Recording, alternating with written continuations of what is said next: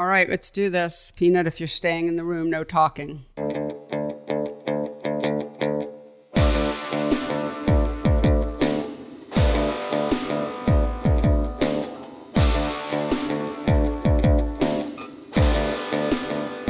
Hello and welcome to the Photo Work Podcast, the talky and touchy-feely version of my book, Photo Work, 40 Photographers on Process and Practice.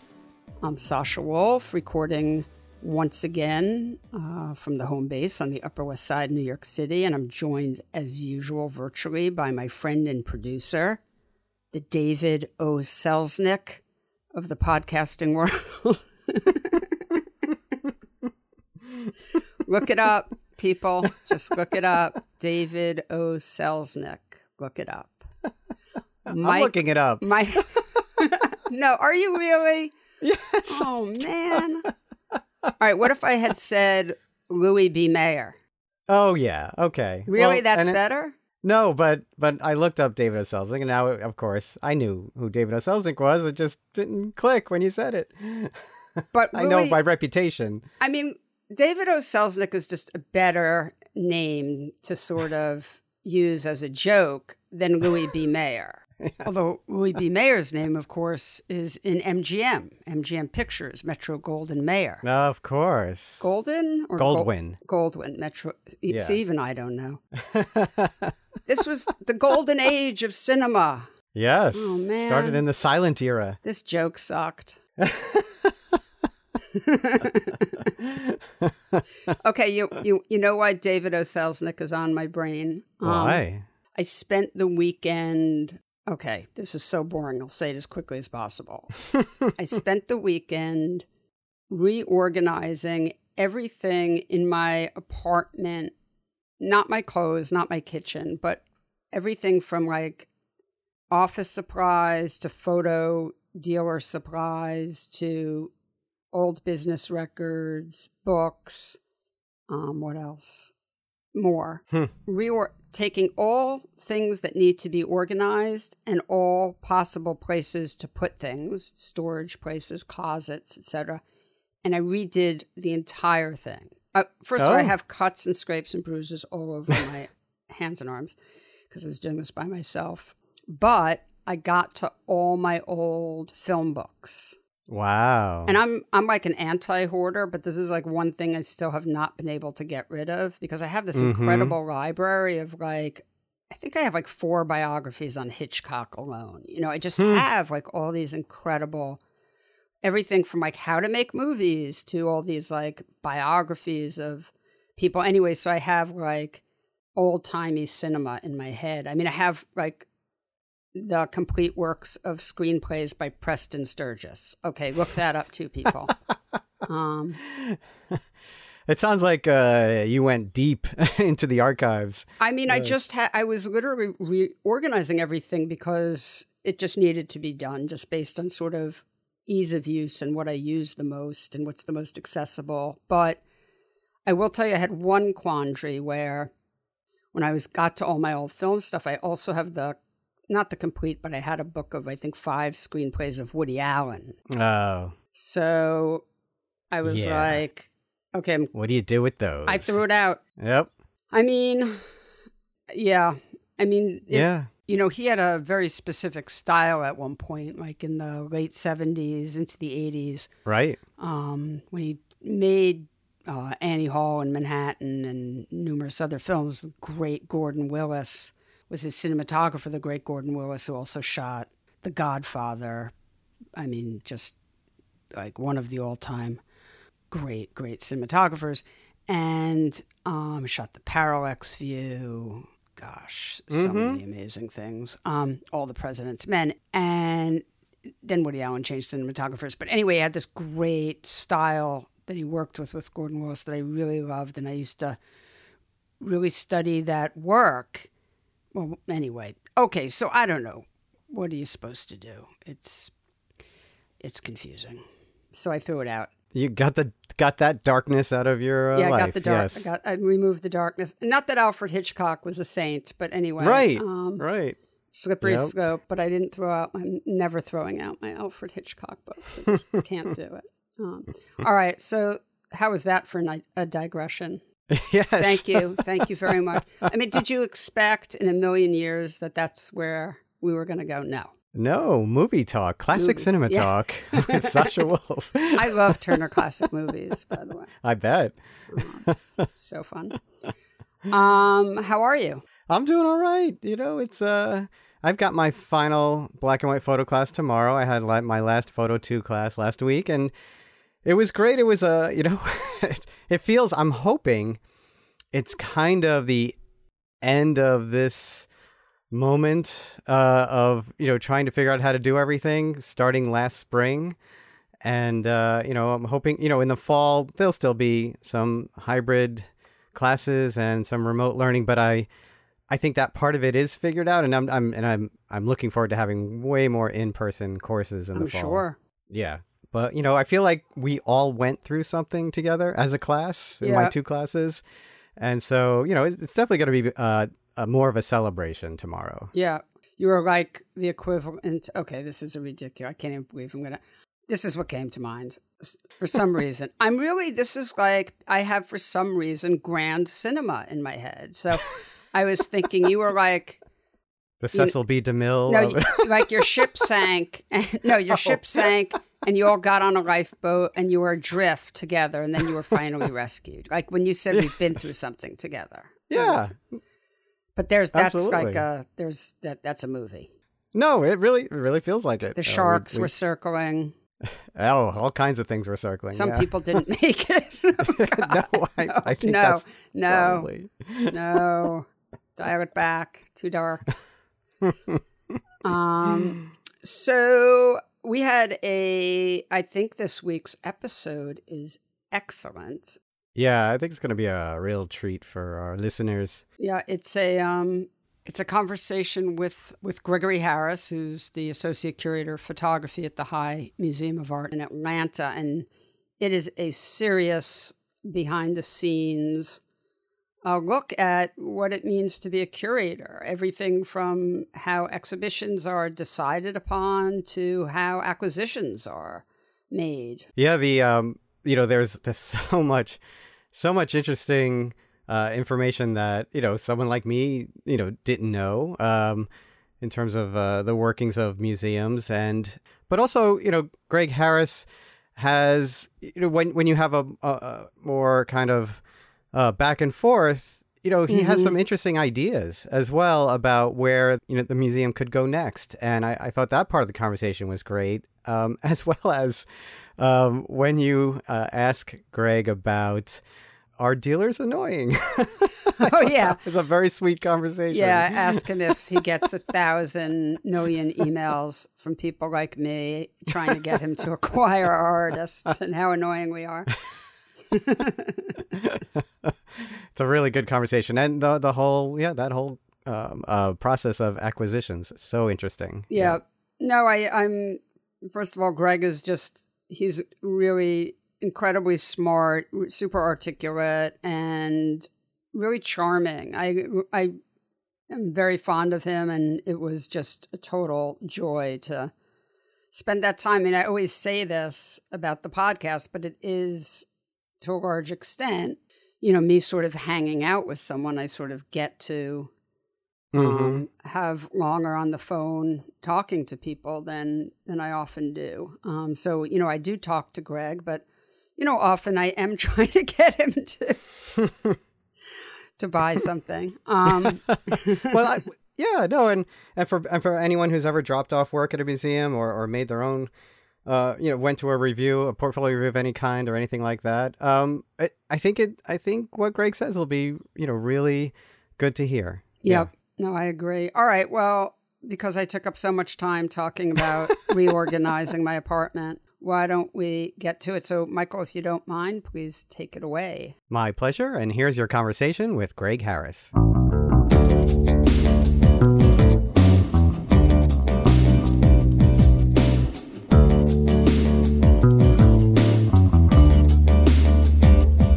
Gregory Harris, Associate Curator of Photography at the High Museum of Art in Atlanta.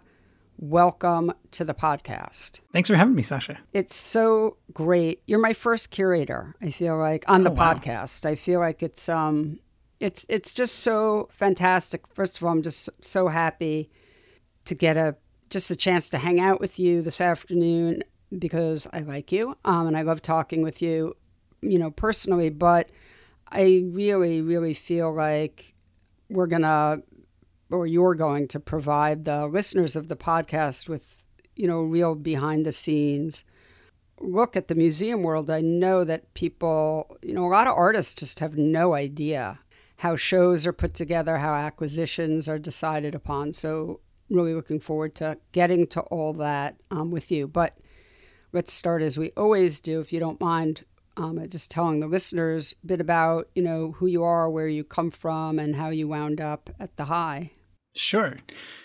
So I grew up in Western Massachusetts in a little town in the Connecticut River Valley. And I got into photography kind of the ways that I think a lot of people do. My dad gave me a camera when I was about 14, and I was just hooked on taking pictures. I ended up moving to Chicago after high school, and I studied photography at Columbia College there. It was an amazing program, with fantastic faculty, like people like Dawood Bey and Paul D'Amato. And I was really immersed in, learning how to make pictures and make a life as a photographer. I kind of always intended that I would be like a globetrotting photojournalist or documentary photographer. But toward the end of that program, I kind of started realizing that there was just something about, the possibilities of being a photographer that I maybe was not all that well suited to it. I was, looking around at my classmates and just kind of seeing like the people who were really incredible photographers. Like you knew that they had something special, and I was, perfectly good at making pictures, but I didn't think I had that thing that all these other people had, or that drive to really do it. But I was realizing that I was so much more drawn to having conversations with people about their pictures and looking at other people's pictures and trying to make sense of them and help them make sense of them, that I thought that maybe there was another path forward. And it happened that I got an on-campus job at the Museum of Contemporary Photography, sitting at the front desk and helping them install shows. This incredible museum that was right in the same building where I was taking all my photo classes. And as I was having this realization that maybe I wasn't cut out to be a photographer, I discovered museums, and it changed my life. I just kind of went off in this whole different direction. I, around the same time, got an internship working at the Art Institute of Chicago just up the street. So I spent a couple of days at MOCP and a couple of days at the Art Institute while I was finishing up my final semester at Columbia. And it was just this amazing time getting to see like how a museum worked and what a curator does and how a show comes together, how curators interact with artists. And it was just, I was hooked. I wanted to do nothing else. At that point, I knew exactly that was the path I wanted to be on. And I had this experience my first day at the Art Institute. I was working with Kate Bassard, and she said, we're going to do this show called The Concerned Photographer. And it's going to be about socially and politically engaged photographs, throughout the 20th century. And she pulled out a couple boxes from storage and said, here's a box of Lewis Hine photographs. Here's a box of Walker Evans photographs. You got these easels here. Take them out, look at them, decide what you think should be in the show. I have to run to a marketing meeting. I'll be back in about an hour, and then we'll talk about your choices. And it was just, I got to move the pictures around. I got to look closely at them. It was my, 22-year-old mind was blown in that moment. And, there's just no going back for me. So I spent about a year interning at the Art Institute, and then I graduated. I got a job working on the installation crew at the Art Institute. So I spent a year hanging exhibitions, moving objects around in storage, which just gave me another insight into, other parts of the museum.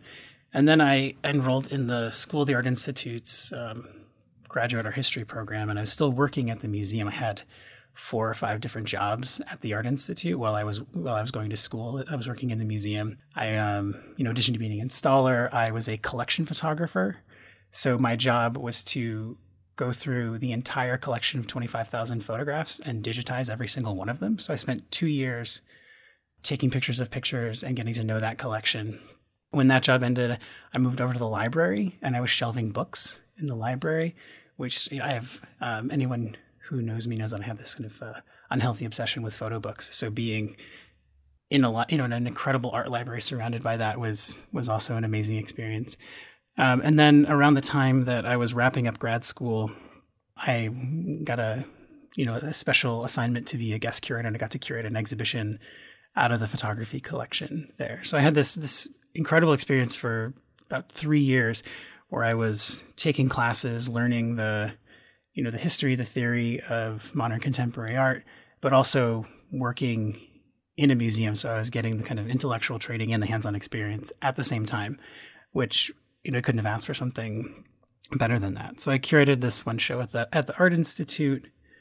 And then I was incredibly fortunate and got a job working at the DePaul University Art Museum 3 weeks before I graduated. So I knew I was going to have somewhere to go as soon as I finished school. It was a very small university museum. I was the third staff member to join the museum. And because it's a small museum, you have to do a lot of different things. I was hired as the assistant curator, but they're like, well, you're going to work on shows, but we also need you to hang shows. If you can do graphics, we need you to do the exhibition graphics. You can help out with grant writing.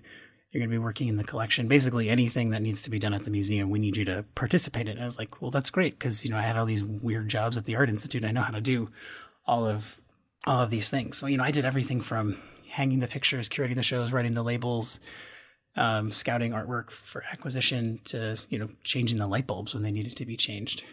I was there for about 5 years, and the DePaul Museum wasn't specific to photography, but I managed to fit photography into just about every single project I worked on at the museum. And what's great about a university museum is that they have a built-in audience of students and faculty, and so you have to try to find ways to make your shows tie in with the curriculum at the museum. So you have to think very creatively, and it's not just about an aesthetic experience. You have to think about pedagogy and how the work can be a teaching tool. So I was there for about 5 years, doing all of the jack of all trades kind of museum work, and I knew I wanted to focus on photography. That had always been my passion, and a job at the High Museum in Atlanta opened up. And I was, really hesitant to leave Chicago. I'd been there for 14 years. I loved the city. I had such a great network of colleagues and friends. But, jobs being a photography curator are so few and far between that when I was offered the job at the High, there was no way that I could say no. It was a new position that was created. The photography department was expanding. They were starting to plan new galleries for the photo collection. So there was all of this great opportunity to work with, a truly amazing photography collection that, in a program that was, really on the rise. So I got to the High, and 2 weeks after I got to the High, my boss told me that he was leaving for another job. So I took this job thinking I was going to have a mentor, and then suddenly I'm all on my own. And I ended up in a de facto way running the department for almost 3 years. So it was a wild time because we expanded the photo galleries. I got to plan, this new reinstallation and these new galleries and how we were going to use the space. I did a number of shows. I did a show with Paul Graham. I did a show with Mark Steinmetz. I did a show with Amy Elkins. The very first show I worked on was with Thomas Struth, which was kind of mind-blowing to have that as an introduction to a new museum. But I've been at the High for almost 5 years now. It's been kind of a wild ride. I'm no longer, the de facto head of the department. I have a great colleague now, Sarah Kennel, who came on close to 2 years ago, and we're trying out all kinds of things at the department right now. So, you and I were joking around before we started recording about, you're on the younger side for a curator who sort of had the career you've had, but, it's just sort of so amazing that you started basically curating while you were still in school. And so you just got out of the gate so fast. And yeah, I just really admire that. I think I was the opposite. I was sort of more in the late bloomer. So I'm sort of amazed by people like you. I was pretty lucky to figure out what I wanted to do really young and have the opportunities to really pursue that. Yeah, no, it's really amazing. Before I get into sort of specific questions that I sort of referenced earlier about collecting and planning exhibitions, maybe just explain a little bit for people who haven't been to the High, because the High is really an incredible museum, and you guys did a big sort of expansion. Was it Renzo Piano, who designed the expansion? So there are two main parts of the High's building, the High's facility. One was designed by Richard Meyer and opened in 1983, and it's this incredible building that has a huge atrium. There's a big Sol-LeWitt wall drawing in there, and then we have these zigzagging staircases. It's an impressive space. And then Renzo Piano designed an expansion that was completed in 2005, and it about tripled the size of the museum. So it's a great facility with their landmark. They're landmark architectural buildings that the High Museum was on a postage stamp at one point. So they're really wonderful spaces that we have to work with. It's the biggest art museum in Atlanta.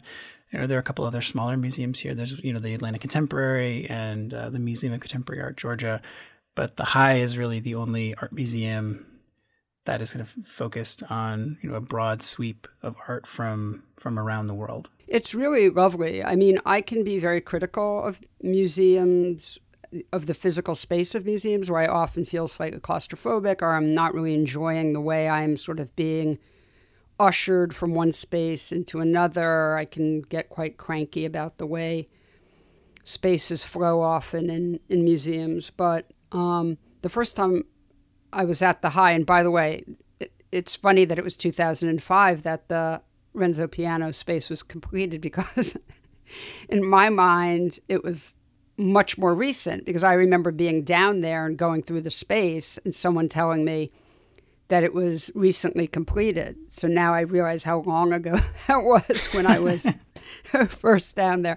Anyway, but I do love those galleries, and I find them just breathtaking and really, really wonderful spaces to look at art in. I think that, they were just so beautifully designed. Yeah, the proportions are really nice. They've got 15-foot ceilings throughout most of the space. Yeah. There's fantastic natural light throughout the entire building, which is great for showing paintings, but terrible for showing photographs. Yeah, but it feels great. And those, it's those high ceilings and the natural light that I really love. So even if it's a little challenging when you're dealing with reflection in glass, I think it's a much better experience. But anyway, I'm taking us off on a tangent. So let's get to it. So yeah.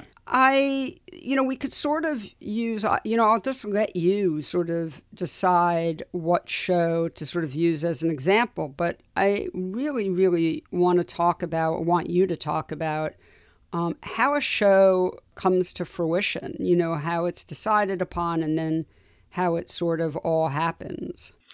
So I don't know, is Steinmetz show or the Paul Graham show, or, whichever. Yeah. So the exhibitions come together in a number of different ways. Sometimes we curate shows entirely or almost entirely from our collection. So we'll have a particular strength, for example, photography of the American South. And we'll put together a show built around that idea using work that we have in the collection. We have to rotate the galleries every 6 months because photographs are sensitive to light. If you leave them up too long, they get damaged. So we're constantly coming up with new exhibitions, and using these different parts of the collection are ways that we program our space. The High also is somewhat distinct in that we have a number of deep pockets of monographic holdings by artists. So we have something like 500 photographs by Eugene Atget, over 100 photographs by Harry Callahan, and the same with William Christenberry and Clarence John Laughlin. So there's monographic shows that we can do right out of our collection. Another way that we put together shows, we'll have an idea for some kind of theme, and we'll go out and we'll find the work. We borrow it from collections, we borrow it from artists, we borrow it from other museums, and we build the idea in that way. An example of that is a show that I worked on, actually collaborated on it with our curator of folk and self-taught art. And it was about these two photographers and a writer who traveled through the South visiting self-taught artists during the 1970s and 1980s. And they made portraits of all of these artists at this moment when they were really not taken seriously. These are people like Thornton Dial and Howard Finster, Sam Doyle, but they were making incredible work almost entirely in obscurity. And these guys set out to document their lives and tell their stories. And so we paired the photographs that the photographers made with work by all of these artists that we had in the collection. And they were these amazing portraits. And someone just approached us and said, they wrote a manuscript for this book. They never published it. I'm going to publish this book.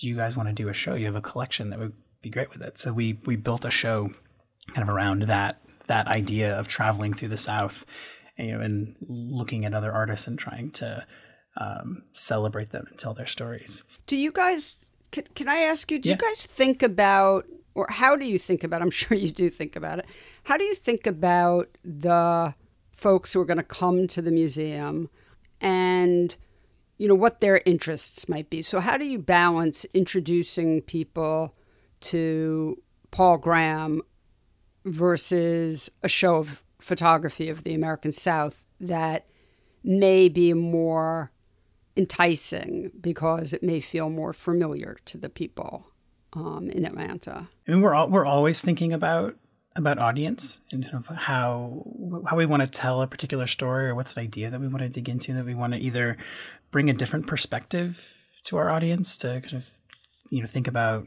the world or a topic or something, or culture in a different way. The Paul Graham show, for example, which is a traveling exhibition. So that's the other way that shows come in, is that we will essentially we pay a fee to another museum or another organization, and they send us all the work and the basic structure and text for the show, and then we figure out how to make it work in our space, and we make some adjustments to kind of fit our style and our preferences. But with the Paul Graham show, what appealed to me so much about that is the High has been collecting and showing documentary photography for decades, and so our audience in some ways is already familiar with that way of looking at the world and kind of telling these stories about various topics. But all the work that we had shown up to that point had mostly been done in a very traditional and conventional way.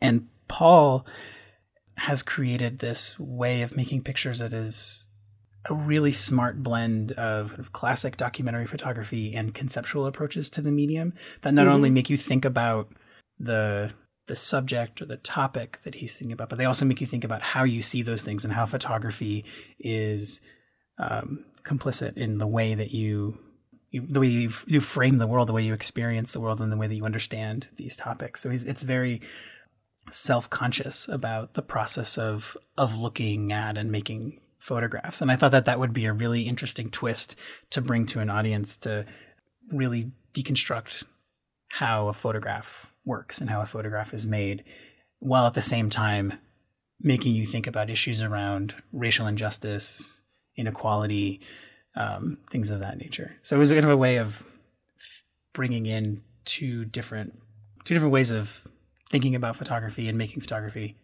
but it was somewhat familiar, and it wasn't going to be coming totally out of left field, that we were going to be bringing a conceptual approach to the medium. Do you guys have a sense of how your audience is receiving the work and responding to the work? I mean, obviously you're not walking through the galleries asking people, hey, do you like this?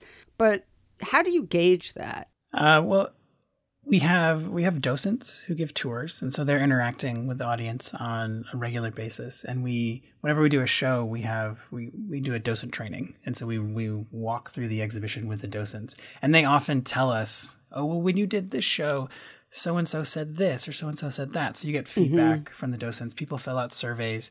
Sometimes I'll be walking through the galleries and I have my badge on, and someone will stop me and they'll just want to talk about something, or they want to ask a question. They have no idea if I curated the show or not. I'm just, an employee of the museum, but they're like, you work here, you must know something about it.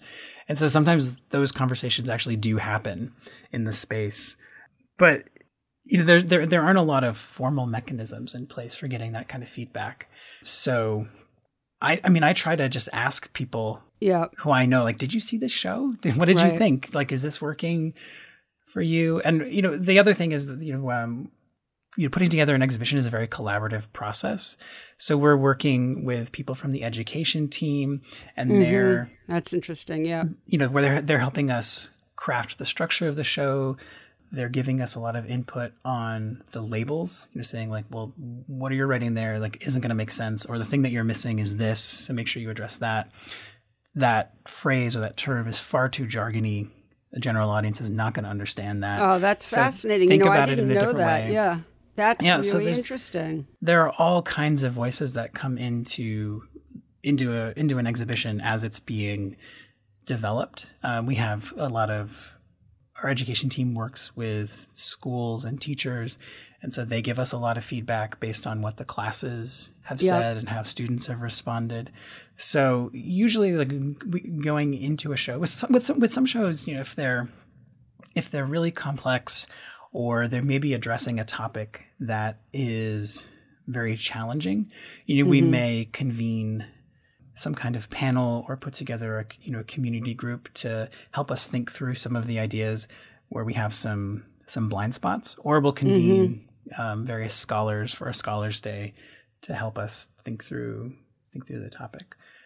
But beforehand, it's we just kind of we try to put ourselves in the mindset of someone who's not always may not be so deeply immersed in the art world and in that field, and do our best to try to understand how they would approach the exhibition. This is something that I think about a lot, just, the legibility of art to the average person. And, where do we draw that line? Do we care about the line? I mean, obviously, some people care, some people don't. That's fine. I'm really a big believer in there should never be one way to do anything.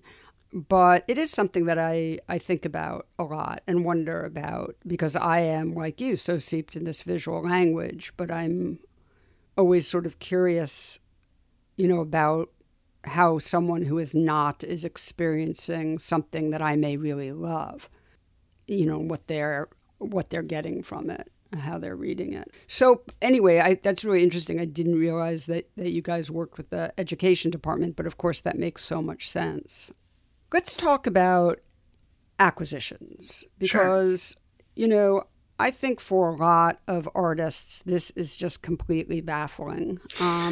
And it's sometimes baffling to me, and I obviously deal with curators quite a bit. But what is the process? I mean, I think one thing that most people don't realize is that there are trustees involved. It's a big process to acquire. It's not just a curator saying, I love this and we're going to buy it. So, maybe you could talk us through it. Yeah, I think that there are numerous parts to an acquisitions process, but kind of the beginning phase is kind of identifying like what are your collecting priorities? What are the areas where the collection is already strong? What are some of the, how can you build on those strengths? What are the areas where, there's kind of a gap in that narrative that you're trying to build about, in my case, the history of photography. And then figuring out what do we want to add? Where do we want to fill things in? Where do we want to add more depth? And that is often aligned, it's often aligned with exhibitions. We want to be able to show the collection. So we'll, acquire work often with the intention of showing it. It forms the foundation of an exhibition, or we'll do an exhibition hoping that we'll be able to acquire something out of that show. Mm-hmm. But kind of once we figure out what it is we want to buy, we then have to figure out how to pay for it. Right. So some departments have endowments where there's been a pile of money that's set aside and it's invested, and every year there's a certain amount of money that fund generates, and those funds are then used to purchase the artwork. Oftentimes we have to ask our patrons if they will give us the money to support an acquisition. So talk a little bit about those patrons, because I think you'd be surprised how little people know about what you're talking about there. Yeah, they're people of means, but they're people who love art, who love the museum, and who want to share that love with other people. So they give us money to run the museum and to build the collection. They're business people. And you meet regularly, right? I mean, you all get together to talk about what's going on. Yeah, we have they're often board members. So, people Right.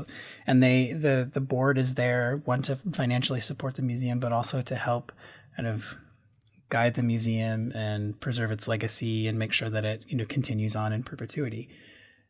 So we have, board meetings fairly regularly. And then there are different committees on the board. Like there's a committee for collections, and they approve all of our acquisitions. There are committees for exhibitions. There are committees for How big are the finance. committees? The committees are anywhere from, I would say, 10 to 20 people. I think that the board at the high is around 60 people, but I'm not 100% sure about that. So that's a lot of people to try and it's a little bit of herding cats, I would think, trying to get that amount of people to agree on an acquisition. It can be. For the most part, though, once a curator has gone through the process of, identifying the acquisition, and they've researched the provenance if that's necessary, and they've put together the funding to purchase it, and we then have to write out what's called a justification. So we basically make a sales pitch for what is this work, why is it important, where does it fit in our collection, why should we have it, and you make a case, you make an argument for why we should be adding the work to the collection. And I should say we've been talking mostly about purchases up to this point, but we also, most of the work that comes into the collection is a gift, Right. either from a collector or from an artist. I'm going to get to that. So there's like we buy artwork. We don't buy a lot of artwork, Right. but we are given a lot of artwork. But we also have to go through the same process when we're given the artwork, because we're charged with caring for that artwork. As long as the artwork and the museum exist. And so we don't take just anything, because we have to find a place for it in storage. We have to make sure that it, isn't going to be degraded. We also, of course, we want to show it. We want to make it accessible to the public. So it's a big responsibility. And so it's something that we take seriously. Well, let me just underline that for a second for the listeners, most of whom are artists, because I know that often artists don't understand. Sometimes artists want to gift prints to a museum because they have a relationship with the museum, or they think their work fits with the museum, and they want that in their bio, on their CV, that their work is collected at a specific museum. And the museum isn't interested, even if it's free, and this can be confusing, but you just answered it. So I just want to underline that. It's it is a responsibility. So whether you're paying for it or not, you're not just a deposit for random work. Yeah, we don't want to take something into the collection that's just going to languish in storage and no one's ever going to see it.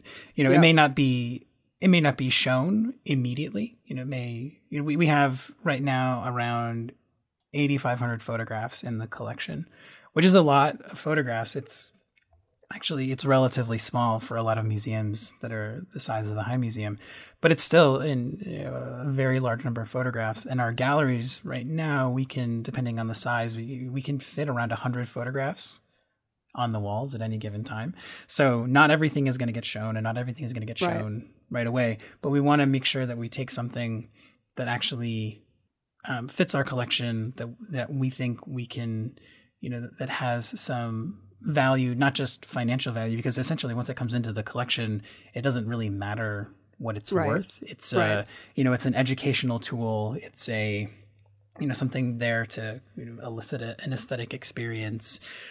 So we don't really think so much about the financial value on that side, but there are expenses, because we have climate controlled storage. We have to mat things. We have to frame things. We have to find and you're not hoarders. I mean, you're not trying to hoard just the most photographs you can. So no.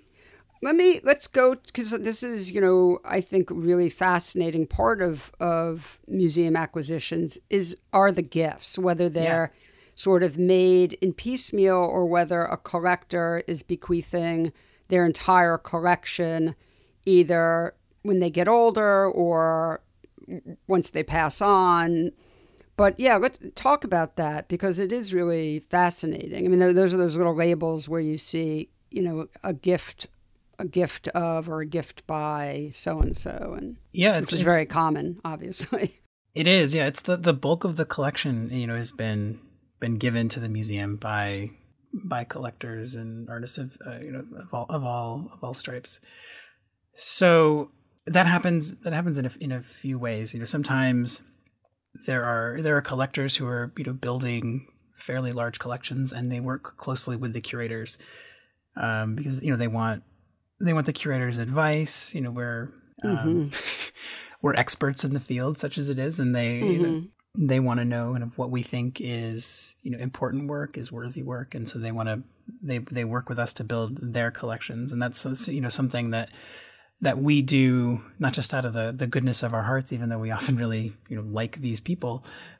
There's also some expectation that at some point some or all of their collection will eventually be donated to the museum, and so we kind of advise them on how to build that collection. Sometimes people will also, a lot of people that we work with have their own instincts, they have their own tastes, and they build a collection themselves, and we'll get to know them, and they'll offer to give it to us, or we'll ask them if they can give some or all of it to us. It's a lot about cultivating these relationships. Does that answer your question? Yeah, I mean, I'm curious what happens. I mean, are you ever in a position where someone wants to give you their collection and you don't want it? Or you have to say, well, we don't want all of it, but because we don't like that, obviously you're not going to say that. But, you're sort of, have to hold that back and just go in and pick out what you do want. And does that hurt people's feelings? Do they feel stung by that if you're not interested in taking everything they want to give you? With people who have had a longer relationship with the museum and they can understand how the museum works, right? They tend to know that we're not always interested in everything, because we'll get approached by people who they have a collection, they're downsizing their home, or they're just they don't want it anymore. Sometimes they sold a business and they need a tax write-off, and so this is they can get a tax write-off for donating the artwork to the museum.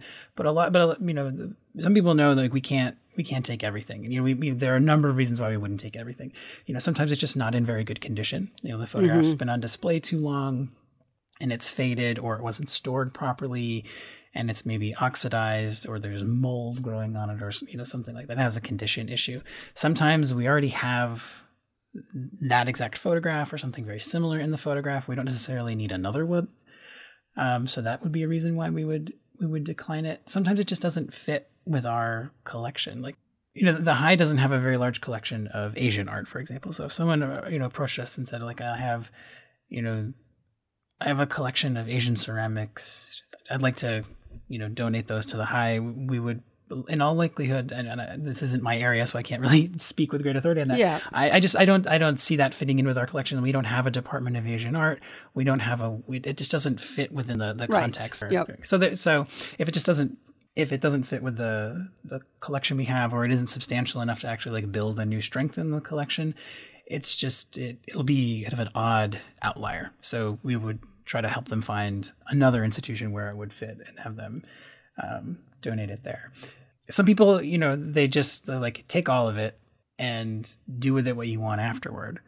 And, so do you put it up for auction? Sometimes we do. I mean, that's a process called deaccessioning, where we take something that's in the collection and we sell it either at auction, or we consign it with a dealer, or we give it to another museum that's maybe more appropriate for their collection. But it's a long process, because there are very strict guidelines that the American Alliance of Museums and other professional organizations have specified what you can and can't do with your collection, and when you sell it.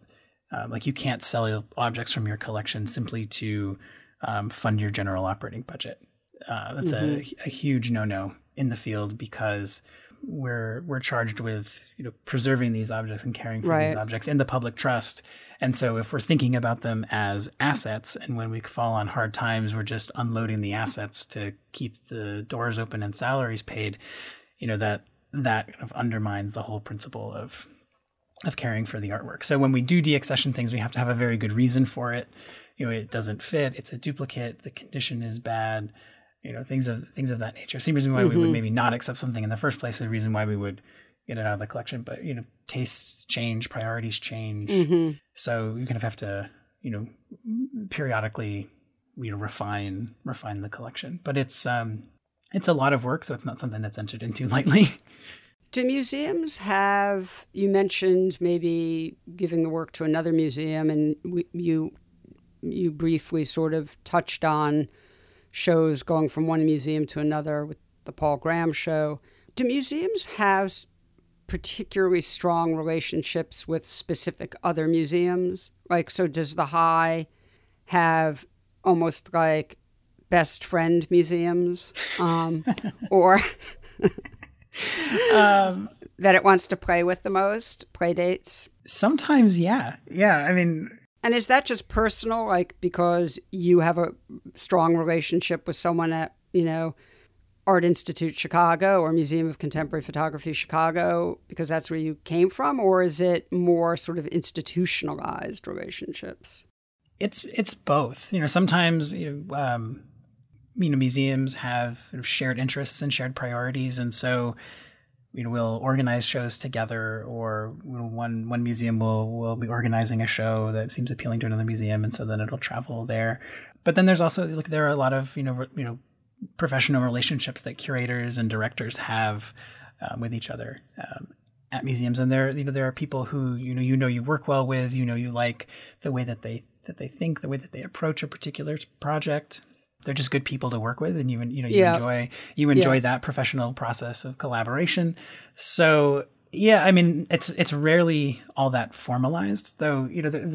I've had a few conversations with other curators about putting together some kind of consortium of these kind of smaller to mid-size museums with photography collections, and because we all generate so many shows, and oftentimes they just go up in our museum and then they come down, right? Why not?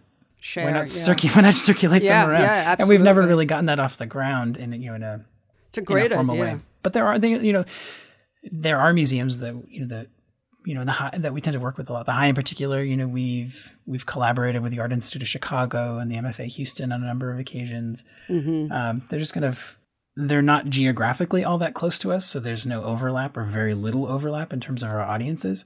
But we're interested in similar things, and so there's just mutual interest in those kinds of projects.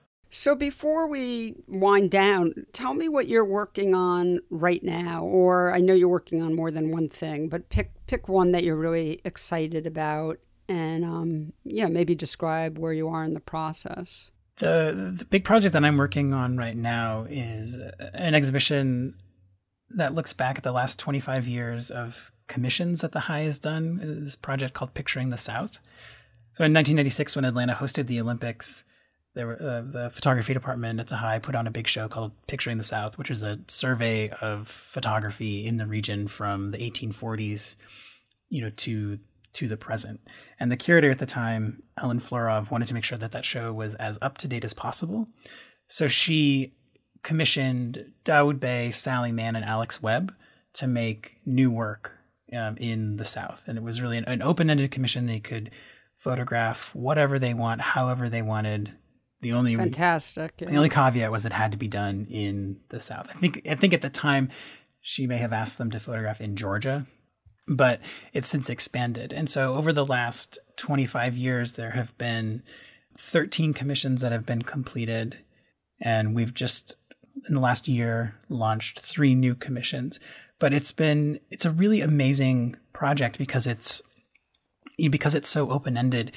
It's opened up a lot of new avenues for artists. So, for example, Richard Misrak created his project Cancer Alley or Petrochemical America, and it was one of the first times that he photographed outside the American West, and it turned into this massive body of work. And he ended up revisiting the project 10 years later.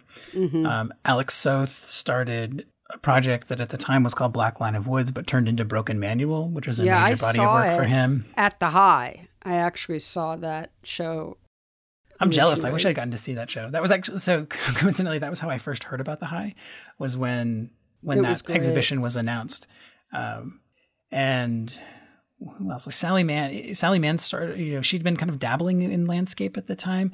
and working with experimental processes. But when she got this commission, it really solidified that direction for her work, which she, in a lot of ways is still working on. But right now, Jim Goldberg, Anmi Le, and Sheila Pre-Bright are making new work for the commissions. Yeah. So the idea is, to celebrate this project and bring all of the work together, because we have close to 300 photographs that have been made through the Picture in the South commissions in our collection. Yep. So we'll show all of these bodies of work in as much depth as we can at the museum. So it'll essentially be 16 concurrent small-scale solo exhibitions that are all connected by the fact that they were made in the South and they were commissioned by the High Museum, but they're all self-contained, discrete bodies of work. And it's some really amazing work has been done through this. So now... And when will that be? When will that exhibition happen? It opens November 5th of this year, 2021. Wow. I think people should plan a trip to Atlanta. Come to Atlanta. To see that. I love Atlanta, so I'll come down and see it, because I love to see you. I love the museum. And as someone who loves to eat, Atlanta is a great eating city. Fantastic. You are welcome anytime. Thank you. I will definitely be there, because that sounds, that show is going to be right in my happy zone as far as, type of work. But that is super exciting. You must be having a blast doing it. It's been great. I mean, I've gotten to interview all of the artists who have... Oh my God, how fun. Have done a commission. We were supposed to be traveling all over the country to interview them in person, but because of the pandemic, we've been doing it online. But even so, getting to sit down with, with Alec or, Richard Mizrak or, Dawood Bey for an hour and just talk photography is, oh my God, it's a dream come true. Oh my God, that is fantastic. I'm very jealous. Oh my God, how fun. Wow. And what will you do where will that text appear, those interviews? So we're How actually will they be integrated. We're going to be making a video, actually a series of videos that will be included in the exhibition. So there'll be one longer video kind of about the commission series in general, with all the artists talking about the commissions and kind of how the commission influenced their work and how it kind of shaped what they did, and also just the work that they made. And then we'll also have that in the exhibition, but we're also putting together, we're calling it an online publication, but it's essentially a kind of robust, focused website. And so we'll have individual videos about each of the artists up on this website, along with, text and archival materials. There isn't going to be a book specifically about the Picture in the South commissions, but we do have a book in the works about the broader sweep of photography in the South. So we're revisiting that original Picturing the South idea and updating it. And so all of the commissions will be integrated into that arc. And I'll be writing something about the commission series for that book, but that won't come out until 2023. Well, this all sounds amazing. I mean, just super fun and exciting, and it's a lot of fun. Yeah. Well, one last question, just because I'm dying of curiosity to ask you this. How many, do you just get constant emails from people like me? Do art dealers just drive you guys crazy trying to get you to buy work all the time? You be honest. Be honest. Most of you guys are pretty courteous and thoughtful in the way when you email us. But yeah, I mean, I get... Is it a barrage? I must get 3 to 10 emails from galleries every day. Oh my God. I mean, but a lot of them, they're just like the regular routine mailings. And then, I get a handful of week that are specific to me, or I've got this new show, thought you might be interested. Here's the checklist. Yeah. Things that are a little bit more focused, but it's generally not annoying, because it's sometimes helpful to be reminded, what's going on. It's very easy to get stuck in your own little bubble, working on your projects and, plugging away at, your research and writing your justifications and your exhibition texts and, dealing with the other day-to-day museum tasks. So sometimes it's nice to get a reminder to be, get pulled out of that. But, the same is artists, email me all the time as well. And it's usually, very welcome to just, hear what someone's working on. So I Nice I enjoy that political correspondence answer. usually. Do you, is there pressure as a curator to, I mean, it's funny to ask this after what we just talked about the Picturing the South, but do you feel pressure to sort of discover new, whether it's new form or new subject, or, where is that pressure, where does it sit with a curator at a contemporary museum?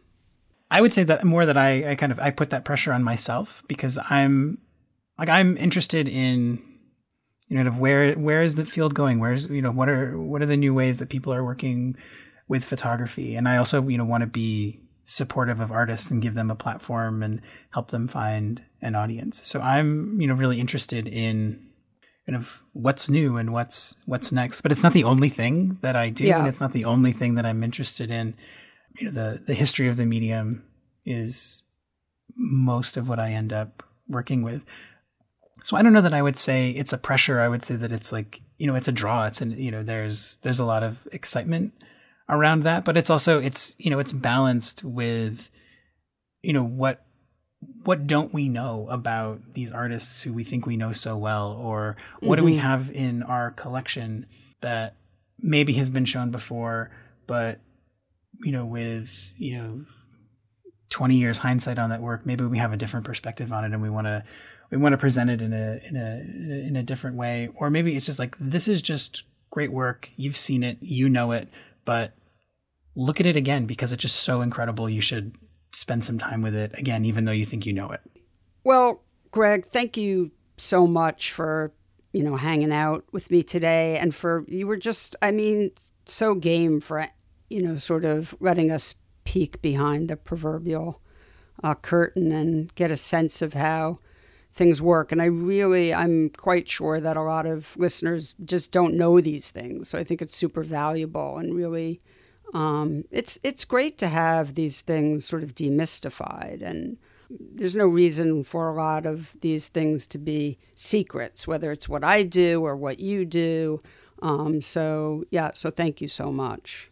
Absolutely. Yeah, I'm happy to share all of this. And, I'm really honored that you asked me on to talk about these things.